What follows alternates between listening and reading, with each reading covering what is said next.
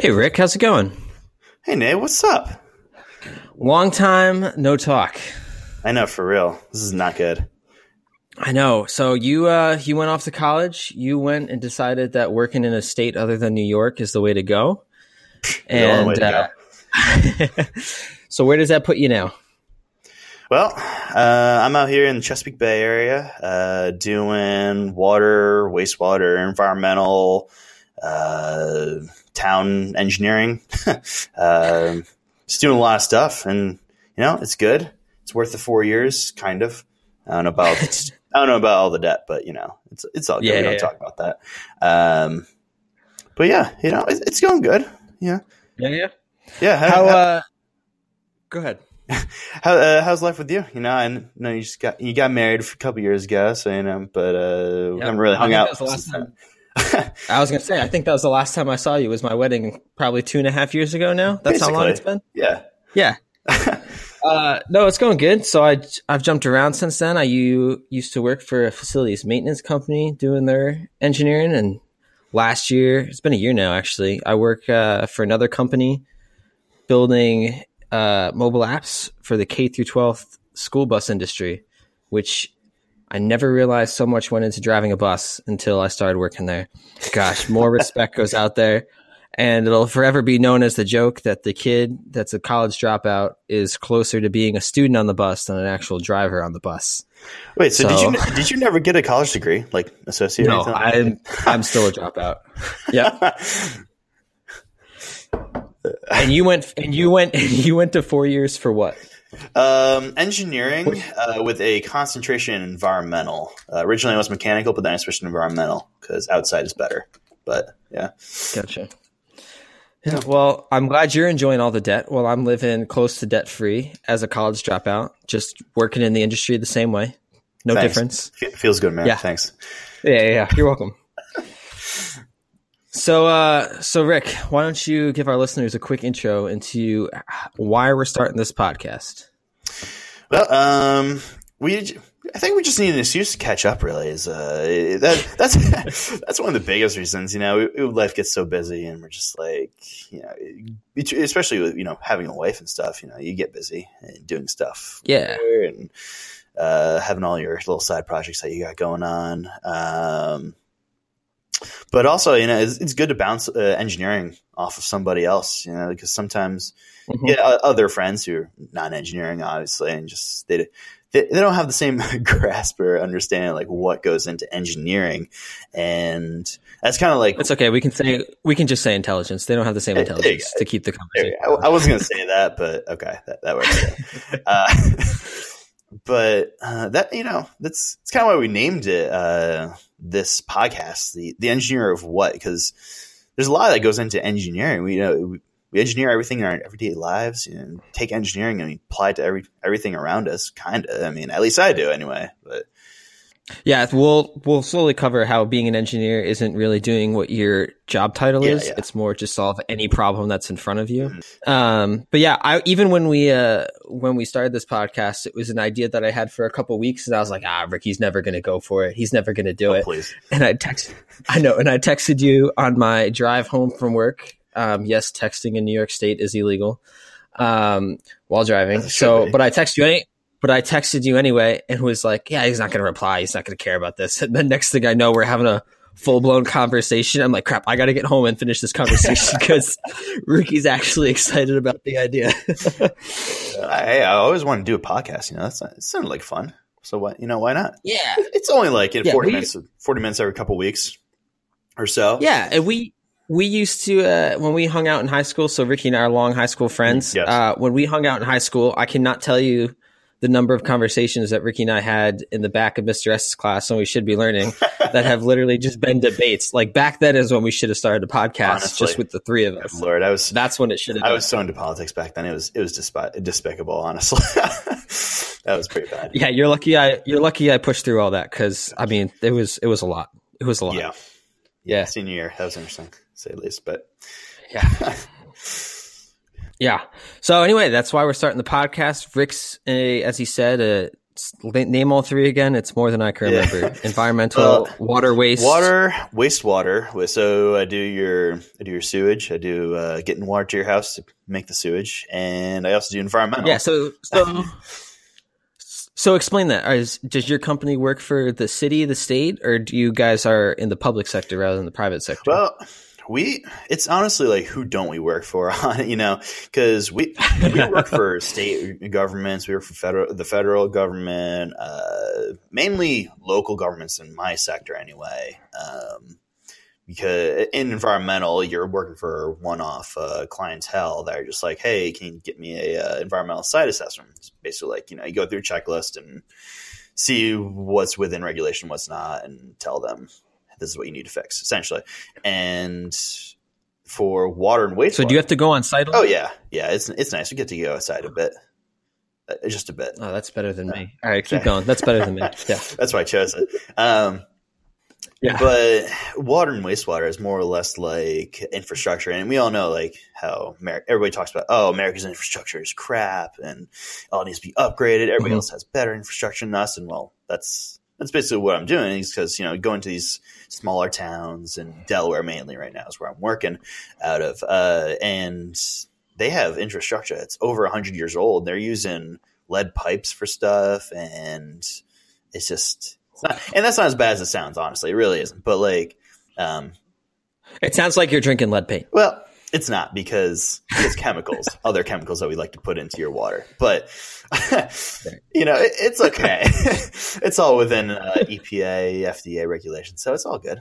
But yeah, it's fun. It's interesting to go to meet the local towns, kind of help them out with what's going on, figure out their budgetary issues also. I do a lot of budgetary stuff for them, figure out, hey, if you increase your rates or you tiered your rates this way, you can make more money and put more money towards building your roads back up or putting more infrastructure down, or, just using it however.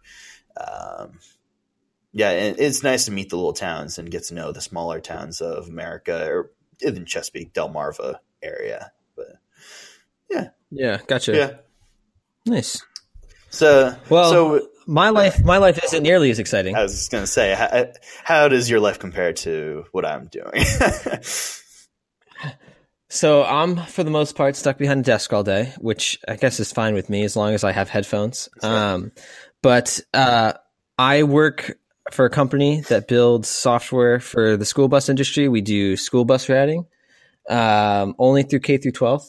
And we do stuff from the routing to the team that I'm on is we build an Android application that does navigation for the school bus drivers. So yes, it's coming to a town near you. We will track your kid as they get on the bus.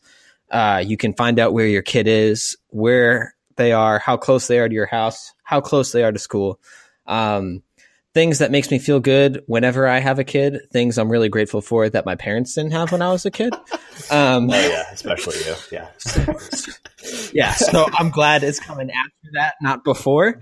But I mean, it's pretty cool stuff. A lot of, I didn't think we'd need it, but apparently school bus stuff, we need an R&D team, which I'm trying to do more and more in. So we do some cool stuff with the R&D, which is pretty cool. And then the big thing, which Ricky, I think is going to be part of our topics as we go through these episodes, is in different ways, we both work with a company called Esri. I use it for routing and navigation. And tell me what you use it for. What do you use Esri for? Well, the biggest thing, though, my company uses it for is a lot of visualization of like where we need to put some soil borings, where we need to tests for different well water, or just get down into groundwater and see what's going on and kind of see the trends that's going on. Use it for, oh man, what don't we use it for? Honestly, like there's so many things that you can use ArcGIS for. But the biggest thing that we use it for is asset management. That's a big thing in Delaware right now. Well, it used to be anyway, until they cut the funding. Is basically we go into a town, they give my company or similar companies about $100,000 of taxpayer money. Yeah. And we go into the town, we basically audit them, but with their assets in relation to water and wastewater and how they're spending their money, how their budgetary issues, like what budgetary issues do they have and how can you fix it, all their aging infrastructure. And we put all of this into ArcGIS, and then it kind of visualizes, what infrastructure needs the most help in what areas, basically. It helps, especially for the town managers or town foremans, maintenance workers in towns, to visualize the stuff. Because they don't have engineering degrees, so it's easier for them to see a visual representation of what's going on in their town. Right. Right. And with ArcGIS, you can do probability of failure, you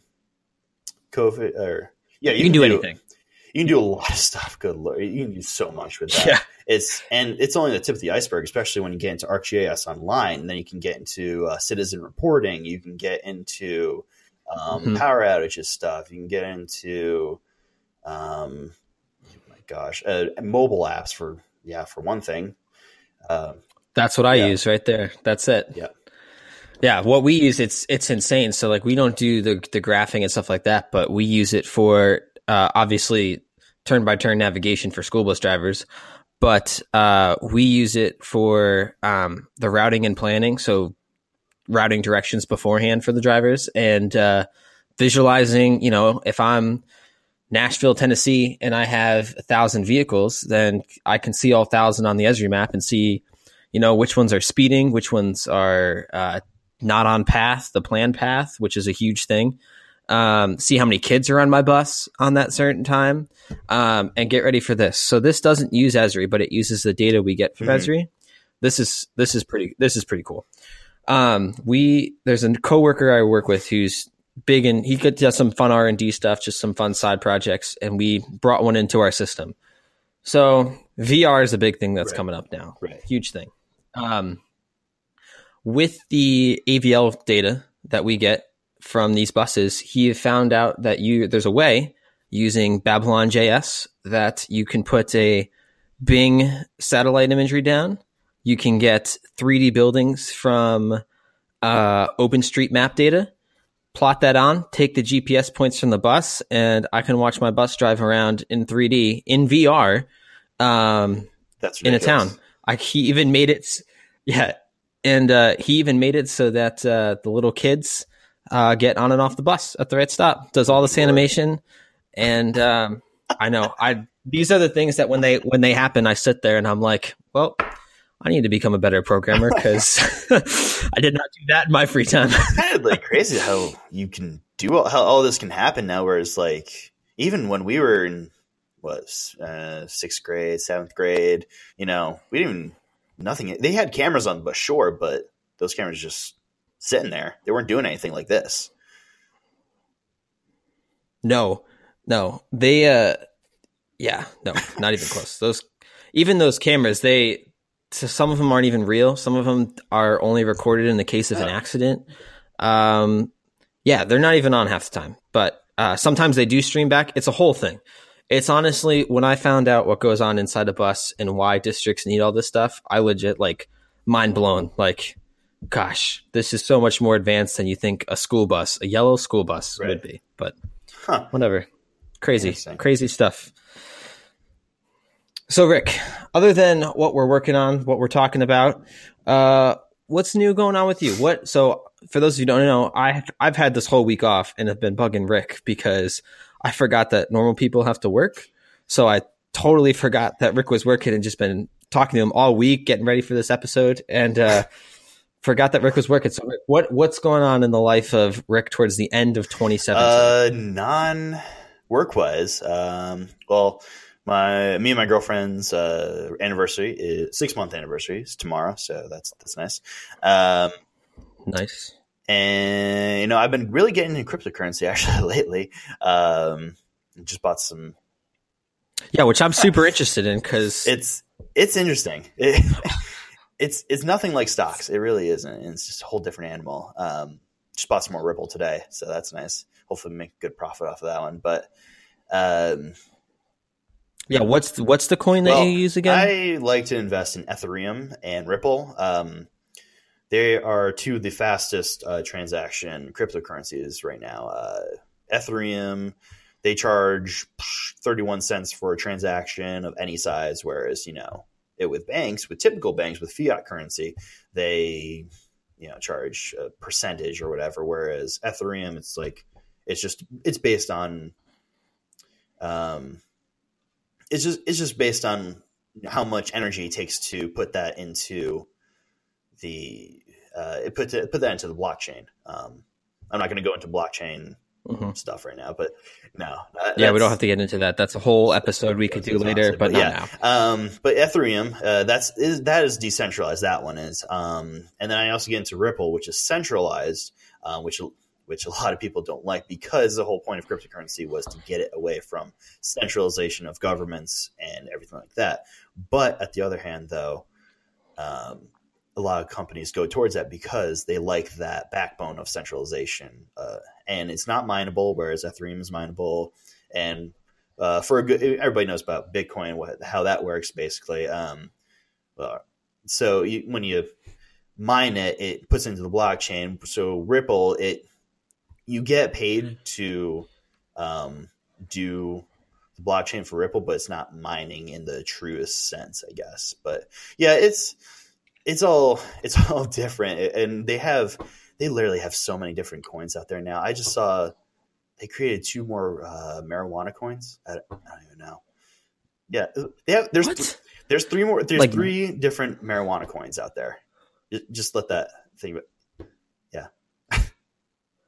What defines it as a marijuana coin? THC coin, or the name. So just and then the name. The logo is like a weed plant. So yeah. Then they have Pepe coin. The meme, Pepe the frog. Yeah.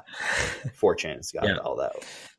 So just like anyone can start their own Basically, cryptocurrency. yeah. I just saw a dental one the other day. There's a dental cryptocurrency. I'm not sure about that one. Wow. Anyway, yeah. Okay. Well, my week has been different. My week has been, even though I've had the week off, I have been cleaning up all my personal projects throughout this year. So part of it was I'm actually just got nominated, and I'm working towards being a Microsoft MVP. So big things are coming there. But I had to go through and clean up all my open source projects and change the licensing and make sure build servers were working and all that other stuff. And another note on engineering. So, Rick, as you know, I've been doing sound for many years, Yes. and You're the one that taught me, basically. I did more. Yeah, and I did more work over the summer. Do you remember Jeff Pitcher? Can't say I do. Maybe. Okay. Well, yeah. If you saw him, you'd probably remember him. Probably. Big shout out to Apex Audio, by the way, if you're in the Albany area. Great audio company. So combining what I did over the summer, which he finally classified me as a A1 audio engineer. So software engineer, audio engineer, officially in the title now. Good to go there. I work with him, and we do, we're building our own lighting program. And for Christmas Eve, we did a show and had a full run through live test of it, and it worked flawlessly. How often does that happen? So just flawlessly works right off the bat. Oh, during a live demo? No, exactly. It never works. Yeah. That's a miracle. Yeah, it was like one of those things where we had a hour show and it didn't crash once, it didn't freeze, and it was good. Now, I'm not going to lie. There were a couple bugs that I was coding 5 minutes before we went on, but by the time we went on, all was good, set to go, without any issues. And so I've been working towards that, getting that to where we can start testing it more. But that was the big accomplishment this week, was a fully successful use of our new lighting program, which is awesome. That's sweet. Awesome, that was the one with touchscreen capability, right? And all that fun stuff. Yeah, touchscreen. The whole mindset is, for anyone out there who listens or is in the audio world, lighting programs are either thousands of dollars, crap, but either way, they're overly complicated and take forever to set up. So we got it so that it's cheap, easy to use. And I had the entire stage, fog machines, movers, lighters, blinders, set up in 5 minutes. The entire show, awesome. Scenes and all, like like done. So that's our goal with it. So yeah, touchscreen enabled, Windows and Mac, same experience on both. You can export boards from your Mac to your Windows, so it's easy, super easy to use. Nice. So that's nice. Yeah. All right. So why don't we get into our main topic for yes, episode number 1? Rick actually came up with this topic for this week, and it's all about standards. Yes. So standards are something that, as an engineer, depends. I mean, it's in every industry, but specifically engineers. We like doing stuff well. We like doing stuff with high quality. However, our clients and our bosses might not always agree. And I think that's where some of the struggle is. So I'll let you start off, Rick, about some recent projects you've been doing or something where standards have been a problem. But before we start, I just want to say that you are blessed that you're not in software engineering where you have to worry about a QA department, because QA and standards is a whole other. Oh, God, just move past it. Software engineers don't like QA and the other way around. It's just a whole mess. So just be grateful that you don't have a bunch of people just testing your code for standards or, I don't know, items that weren't even possible. They think everything's a bug. Bugs can be features. Anyway, go ahead. You start. Bugs were features. Yeah. So, well, in response to the QA thing, like my boss, it does all the QA for me, or any of the project managers in my water resources group, or environmental group. They do QA, QC on me. And then if there's a major paper written, we get passed around, multiple people look at it. So, it's a different type of QA. We don't have a whole full department for it. But it's definitely there. Do you have other offices though, right? Do they have a QA department, or is that just no? It's not a thing, because all the project managers do that for the project engineers, project scientists, whatever. Gotcha. So all the QA is done at the project management level. Yeah, it doesn't go above that really. Yep. Gotcha. It could be other project engineers reviewing it, but ultimately a project manager, or professional engineer, has to sign off on it. But yeah. Do you guys get your specs from the project managers too? So like your thing is a project manager comes in, says I need X, Y, and Z. You go do your thing, and then they're the ones that review it before the city or whatever looks at it. Yeah. We kind of get told like, okay, this is kind of like what we need to get done, and then we decide how to get that done within the specifications of whatever it be, local regulations, state regulations, county regulations, whatever, we have to do within. All right. So, but anyway, back to standards. Hold on. I'm going to take another rabbit trail for a second. So you mentioned specs. So how are your specs? Because this actually just came up at a conversation within my office for how we can do 2018 better. Because people believe we don't get high quality specs. We're left guessing. We're left doing the research ourselves. Are you on the fence of where you get enough specs and you're happy, you like having a lot of specs? Or are you the person you can deal with some specs, but you don't mind doing the research and kind of being that guy yourself? Well, there is usually when we do a project for somebody, there's a water company, regional water company in Delaware. I'm not going to name names here, but they have their own set of specs for vertical turbine pumps for water distribution, or for clear wells to get all the sediment out of water, or even doors. They have specs for doors, like exactly how big the doorknobs have to be, how big the windows have to be, everything. What kind of metal, what kind of glass, everything. We had there for certain projects, we have to do project manuals, and literally it's a 600-page book of specifications for this project, and it is down to the T. I cannot convey it well enough without showing you this book.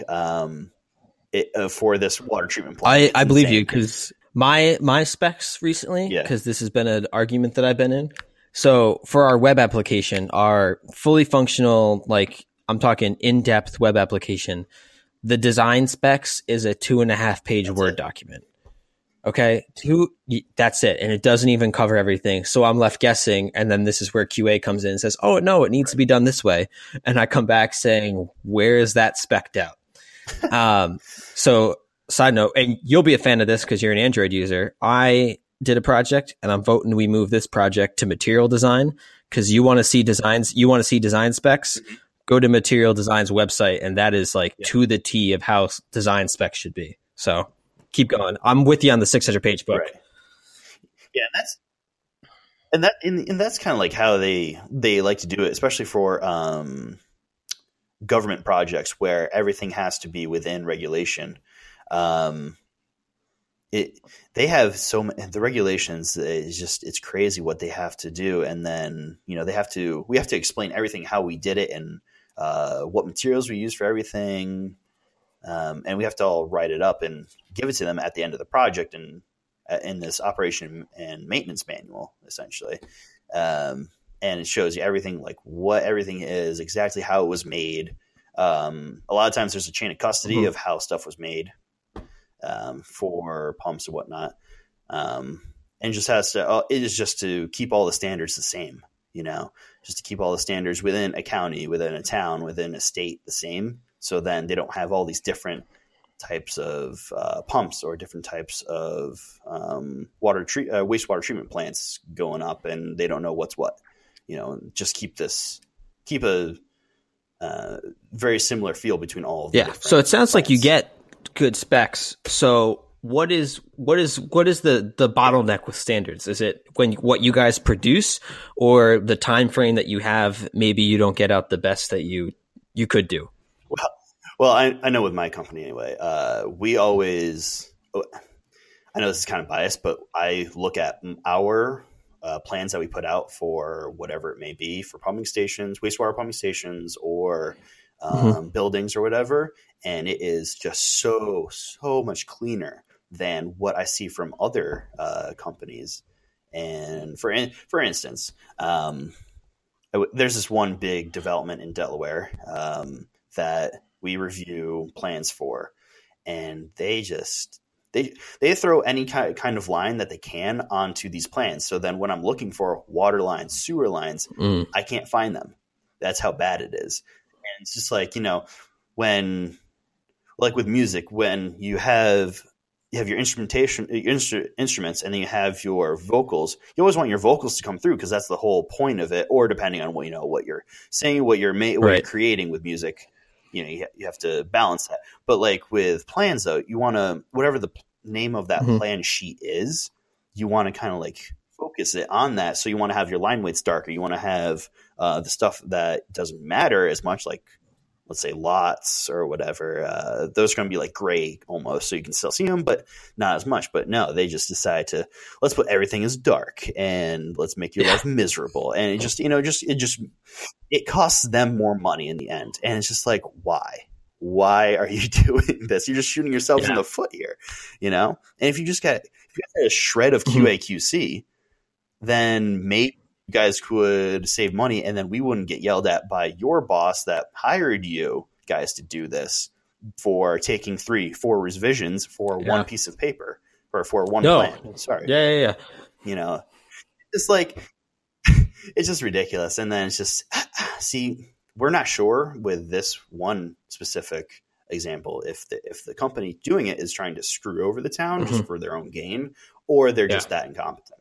And that's where and I think it is a bit of both a speed and B, money. It's a bit, I would agree, because you're getting most of the stuff from what, the town? The town's the one that's working on them, or do you actually get these from like actual other private companies? Yeah, from other private companies. Yeah, it's pretty bad. It's just like, how do you guys get jobs? Like, my goodness.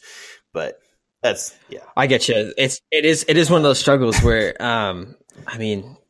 all comes down to standards, and that's something that I'm a stickler for. So like when I write my own code, I write comments because I'm a good guy. However, I don't write comments till the end. I'm that guy, because if my code needs comments, then it's not clean enough for the next guy to read.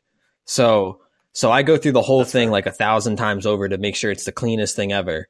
and then I'll write my comments when I think it's good and ready. But it's the same thing where coming from my last job where I got to start from scratch, thank the Lord, I got to write all my own code.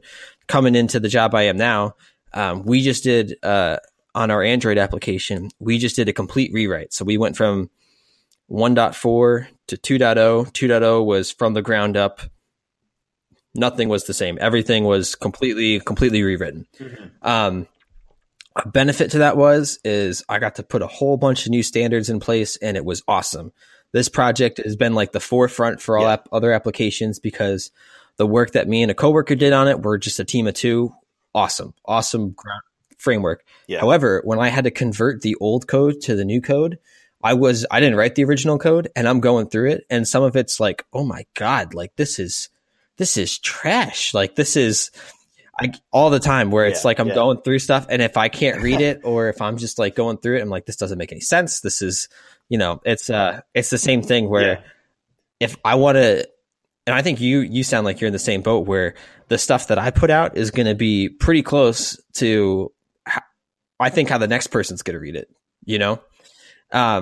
Right. And sometimes with plans that we get in from older, like, the 60s or whatever, when they had to do all of this by hand and they had these, had to do by pencil and whatever, it's so clean, though. My gosh. It's just, my goodness, I'll agree. It's so clean. That's a totally different standard, too, where it's like, believe it or not, we had software. So this is me just quoting someone else because obviously I didn't even exist around this time. But this company I work for, we originally had a routing application for MS-DOS, and they did all the mapping. Wow. So this was before Esri, but we did all the mapping of the street networks by hand, like draw them on a map, like completely by hand. Yeah, it was great. They had all the drawing tools. It's pretty sweet. But I think it goes to the same thing where technology is great. I can use Esri now. I can use a great IDE like Visual Studio, and I can create my code. I can delete it. I can go forward with it. However, going back to how it was in the 60s, I mean, if you make a mistake, you make a pretty big mistake. You know what I mean? And I think that's the difference is if I make a mistake now in an application, perfect. I'm going to push out a new update, and the whole world's going to have it in 10 minutes. If I made a mistake back in the 60s, it's like, does everyone not have dial-up? Like, what is, or the internet didn't even exist, and they had to get a new disk. And that's same thing, I'm guessing, where you're talking, where mistakes cost revisions, cost money, especially if and if the mistake makes it, I'm guessing in your plan, to the people actually implementing your plan, gosh, that's got to suck. That's like, I can't imagine. Yeah, and I'm looking at all these profiles for sanitary sewer and just like how everything was lettered so perfectly, and just I had to do graphics in college, and just like they kind of imprinted into us like the set of standards for how to dimension stuff, how to letter stuff on engineering designs. And I'm looking at all this old stuff. I'm like, dang, this is exactly what we learned in college, except this is actually all done by hand. Like, I'm talking like hundreds of pages of towns' infrastructure for water and wastewater, just all by hand. I'm like, I can't even imagine how much time this took. Like, but then like what you said, the issue with technology nowadays is like, they can put on whatever the heck they want. They can put on all these other lines that have no relation to what the plan is saying, like that plan paper is saying, but they just put it on there anyway because they just why not click? Right? And then in AutoCAD, and they're just like they clutter it all up, and they're like, oh, I know what it's talking about. They don't think about the end user. Right. I think. No, I totally agree. When you do most of these plans now, is that what you use? Is you use AutoCAD? I actually don't know very much AutoCAD. I just review the stuff. I don't actually create it. We have a whole another department for that. Well, we have a civil. What do you review it in? I review it on paper. Oh, for real? That way. Yeah. So you got those big? Yeah, I print off everything. Oh, man, good for you. So you literally print it out on those big printers, go over it by hand, and then oh man. So you good? Because it's a 24 by 36, right? Right. For a plan. Yep. And I can see everything with such detail, whereas on a computer screen, I have a 24, 26-inch widescreen at work. I have a dual monitor setup, and I can't get into the detail that I can there. I can't make little notes by hand, or it's just not the same. Yeah. And just sometimes, and yeah, yes, we're an environmental company. I get it. We're wasting paper, but just sometimes you can't replace paper for technology. Yeah, what are you doing, Ricky? Things. Environmental engineer, cutting down trees all over the place. Like, what are you doing? We recycle it. Yeah. Well, that's good. That's good. We recycle it. Yeah.